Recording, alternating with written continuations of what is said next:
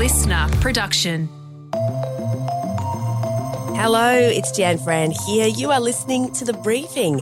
And in today's show, we're talking about the big rule shake-up that's hitting the cosmetic surgery and injectables industry on July 1. Every patient undergoing cosmetic surgery needs to be screened for concerns about their body image, in particular a condition called body dysmorphic disorder, which is technically a mental illness where people view themselves very differently to the way they actually are. That's right. From tomorrow, GP referrals, psychological assessments, cooling off periods, they are all the new requirements that will be coming into effect for anyone wanting a bit of a nip and a tuck, breast implants, injectables, even laser treatments. So Katrina Blowers has the lowdown on what those changes are and why influencers and even some cosmetic surgeons actually are warning that some of these changes could spell trouble. That is our briefing topic straight after the headlines. It is Friday, the 30th of June, the last day of the financial year. Merry Christmas, I guess, Antoinette Lattouf.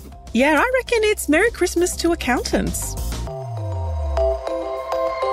So, Jan, I'm a little bit obsessed with this story and I have been following it closely as it continues to develop, and it involves former New South Wales Premier Gladys Berejiklian.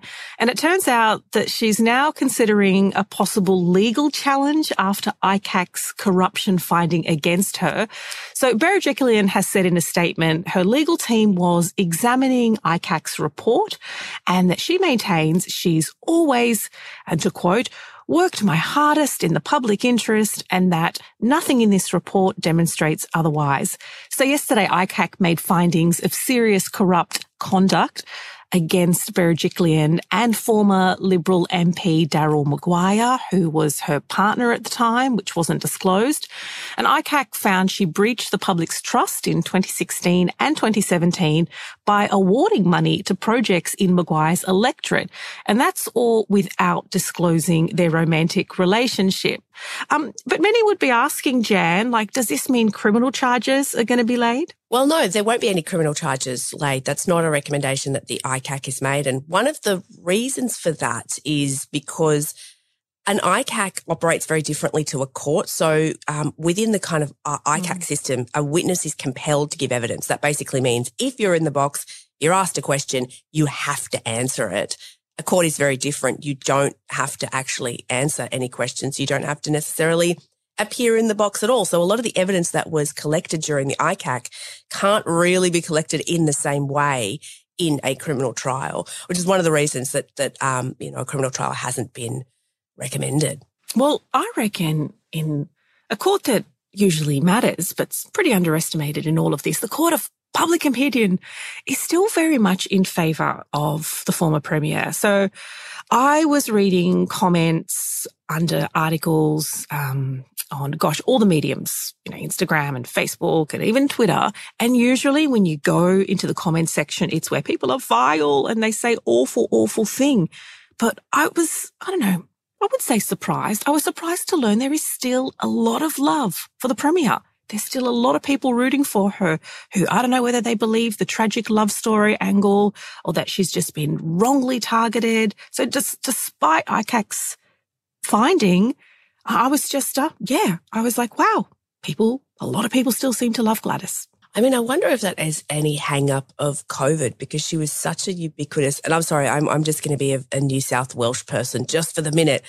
She was just so in our face if you lived in New South Wales during the coronavirus pandemic, in the same way that all of the premiers were just these daily features in our lives. I wonder if people have sort of remembered back to that time and thought of the way that she steered us through the pandemic in certain instances. It could be a number of things. You're a very brave woman to wade through the comment section of anything, mind you. Meanwhile, here is a wee update on a slightly related story, I guess. That federal ICAC that was, toing and froing between the government and the opposition for years. Is it happening? Is it not happening? Is it happening? It's happening, people. A national anti-corruption watchdog is finally up and running as of today. And that marks the first time in Australian history that we've had an independent body investigating corruption at a federal government level. So there you go. Watch out, federal parliamentarians. And the federal court has heard that Ben Roberts-Smith has agreed to pay the legal costs on an indemnity basis following his failed defamation proceedings dating back to March 2020. What that means is that he will foot the bill for both sides of this very long and very expensive court battle. Action was launched by the war veteran himself over several news articles.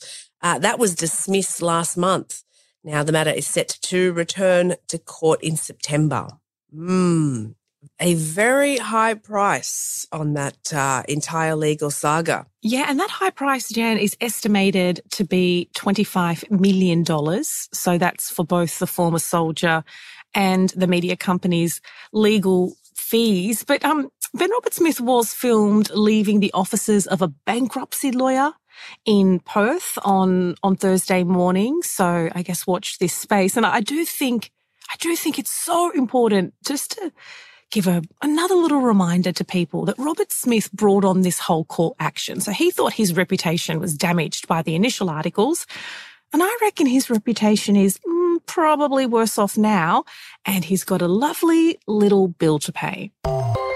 Over to the UK now, and the country's asylum seeker plan, which has sort of drawn these parallels with Australia's offshore processing system, has been deemed unlawful. So the UK was planning on sending asylum seekers to Rwanda, and the PM there, Rishi Sunak, was sort of championing this idea as a core policy of his quote-unquote stopping the boats policy.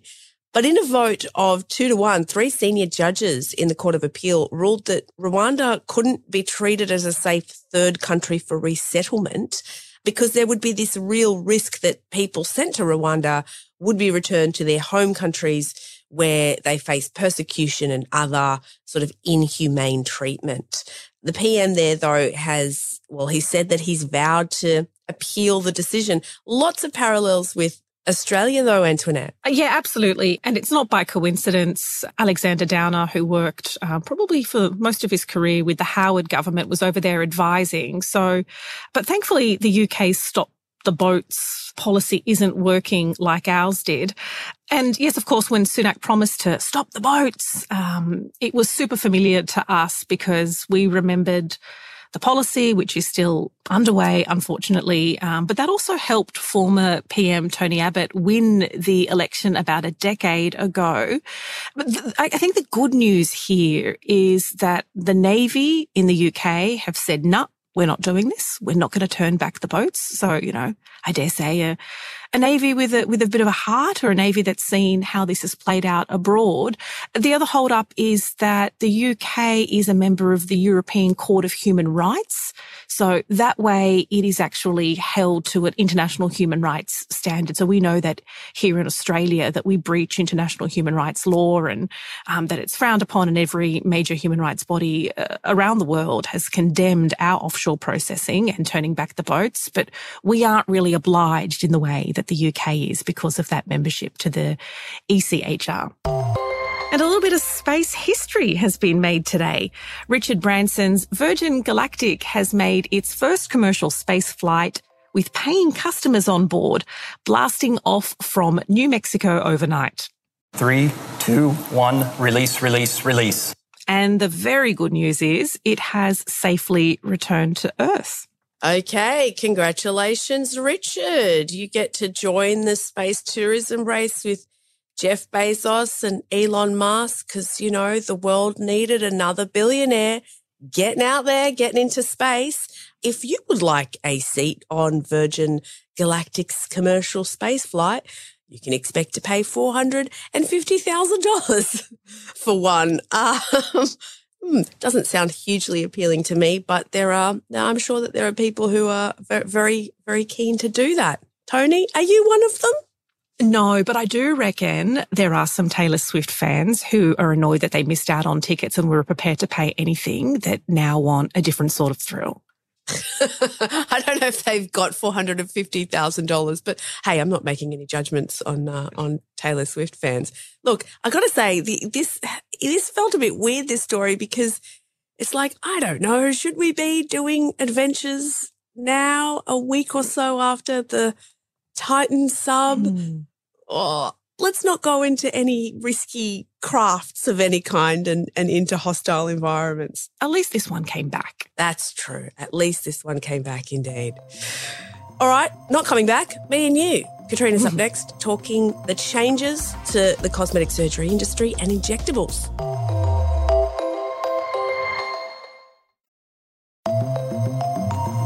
Did you know Australians spend over $1 billion on cosmetic procedures every year? According to the Cosmetic Physicians College of Australasia, this spend has been creeping up year on year since 2016, and that figure only accounts for the non-surgical stuff. So we're talking injectables, things like sculpting and laser treatments. If you want to dive into the figures around facelifts, tummy tucks, breast augmentation, well, that all costs a lot more. So the spend overall is likely to be even bigger.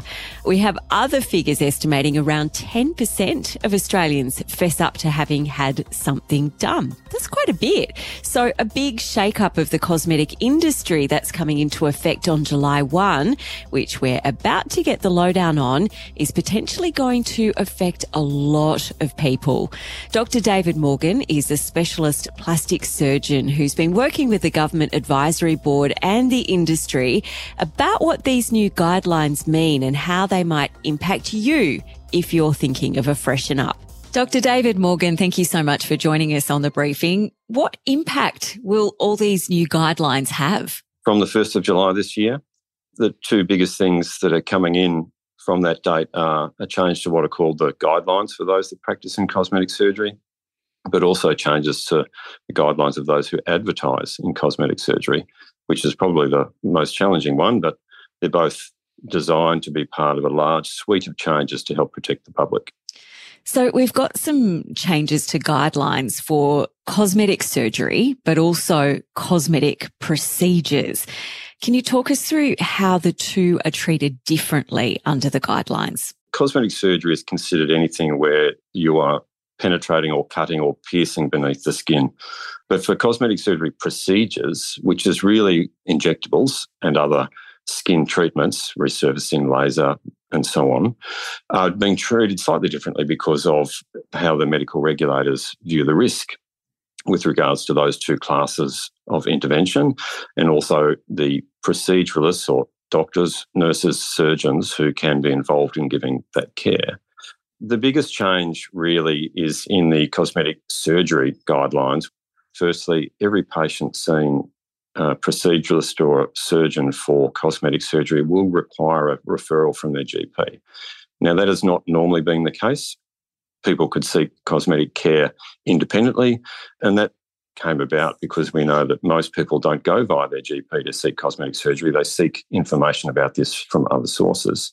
But the medical board has felt that getting an appropriate medical history and having the patient speak to someone who is not going to be delivering their cosmetic surgery initially was a wise move in terms of increasing patient safety.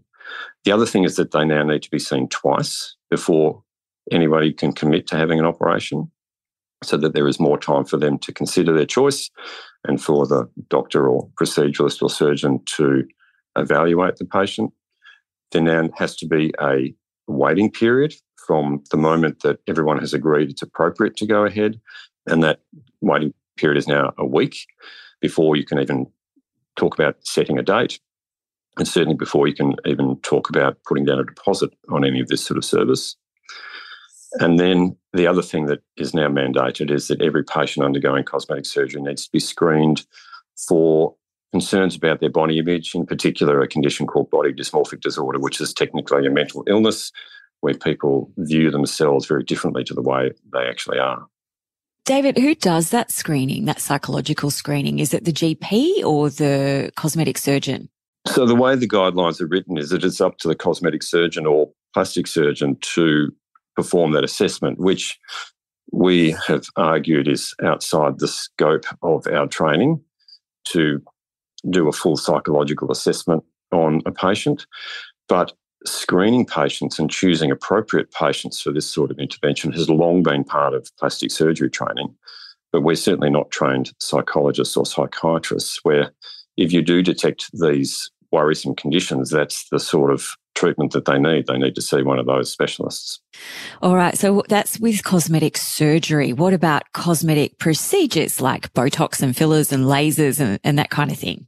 Yeah, so there's no requirement for a GP referral to go and seek that sort of treatment. There's certainly no requirement to be seen twice before you have the treatment, but it is beholden upon the person who is giving the treatment to screen you for your psychological suitability. What's also changed is that every time one of these what's called restricted or SAID scheduled drugs is going to be injected, then the physician, the doctor, needs to see the patient. So it's going to make it very difficult for those practices that are set up where nurses do a lot of the injectables for them. That's so interesting. So do you know whether or not that GP consult needs to be done face-to-face or can it be done via Zoom? Zoom or telehealth is certainly appropriate for the GP referral if it's with your usual GP in particular. And of course, one of the two consultations that need to be performed before having a cosmetic surgery operation can also be performed via Zoom or video. But at least one of them has to be in person so that a proper physical examination and assessment of the patient can take place. There's no stipulation as to which one has to happen first or second. They just provide two different opportunities for discussion. One of the concerns that we've expressed and the medical board is certainly aware of is that now that there is this requirement to receive a GP referral, and to be honest, a lot of young people don't have a GP, that they're just going to seek effectively a quick online referral through filling in a quick questionnaire or receiving a referral from someone that they are unfamiliar with, which is sort of defeating the purpose of what the medical board is hoping to achieve by having people get a referral. Well, yeah. And then the whole burden of whether that person is in a psychologically great position to have this treatment or this surgery done rests on you guys, the surgeons. Not only that, but the burden of having to perform that as GP referral is now putting extra strain on limited resources in the general practice sector. Everyone knows that there's a shortage of GPs, that it's very hard to get in and see somebody. And by imposing this requirement in the cosmetic surgery space, we've estimated there could be up to an extra 200,000 GP referrals or consultations required in the next 12 months. Oh, wow. That's a huge number. Let's talk about the new advertising guidelines that are being brought in as part of this. They ban certain words from being used. Yes, the new guidelines are actually quite stringent and are going to be very difficult for practices to meet, certainly within the timeframe before July 1. But you're right, you can't use certain phrases or any sort of advertising that might minimise the potential risk of undergoing this sort of surgery, might overpromise on results or give misleading ideas about results. So you certainly can't use common phrases like mummy makeover or boob job or nose job. We are now required to use the proper medical terms for those sorts of things. We have to be very careful about how we describe our services and our practice and our care. We can't use things like world-leading or world-renowned. You can't use stock photos on your websites anymore because it could be implied that those models are patients of that practice and that their wonderful look is due to the services from that practice. If you're going to use before and after photos, they need to be in exactly the same lighting and exactly the same clothing so that you can make direct comparisons. When advertising your services as the doctor, you have to use your full title, your type of registration and your registration number so that people have an opportunity to look you up and see who you are. So the regulators have already declared that they're going to be actively monitoring this and have already started the process. I'm certainly aware of quite a number of practices and surgeons within the industry have already been audited and the majority have found to be non-compliant already. I know you just spoke about the concern that it could really clog up our already overburdened health system. Are there also concerns that young people in particular might head overseas where it's not so safe? Yeah, certainly in our discussion with the regulators, we've made it very clear that there are likely to be several unintended consequences of these sorts of changes. The first thing is it's putting a burden on practices, both the general practice and the cosmetic surgery practice, in terms of changing their processes. and actually changing things that have been shown to have worked very effectively already. What we like to describe as different models of care. You don't specifically have to follow every single guideline that's now come out to be practicing ethical and responsible medicine. And that's one of our complaints about what they're trying to impose here.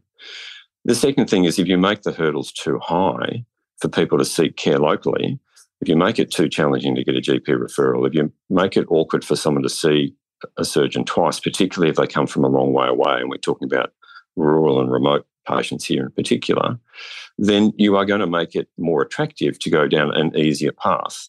And that sort of thing is potentially going overseas for care, which would be a very poor outcome from these changes, because it is very common for care to be substandard in other countries.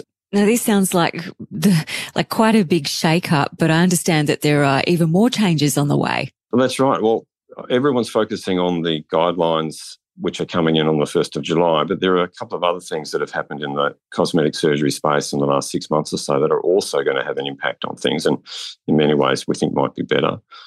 The biggest change is that for a long time the term surgeon has not been protected, which is why doctors who are not actually trained surgeons could call themselves cosmetic surgeons, because that term was not what's called a protected title in our legislation. But thankfully, after a very long campaign over many, many years, the health ministers have all agreed that protecting the title surgeon is important for patient safety.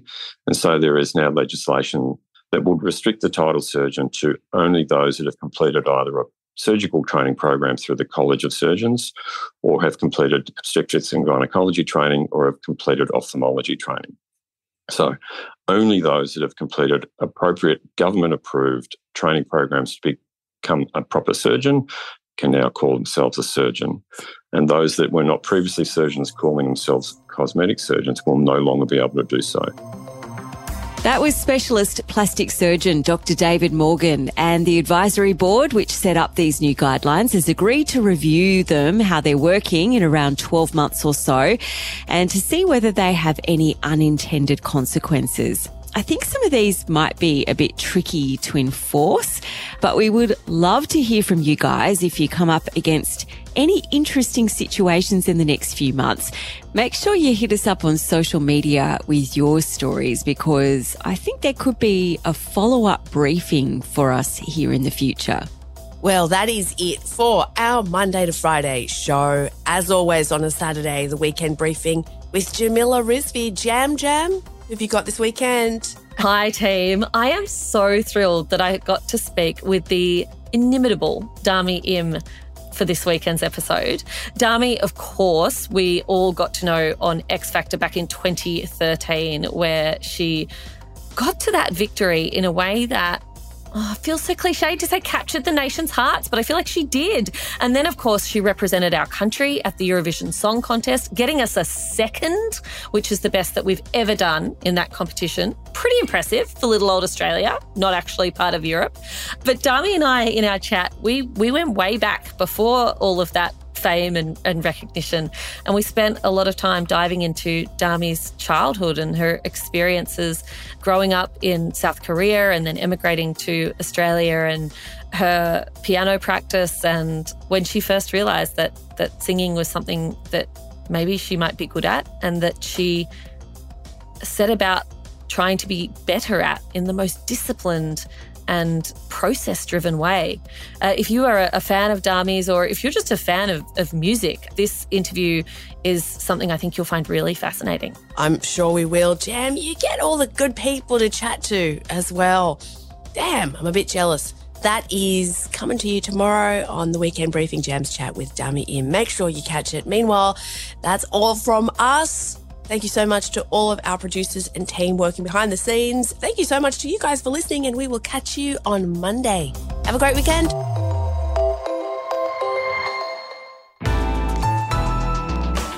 Listener.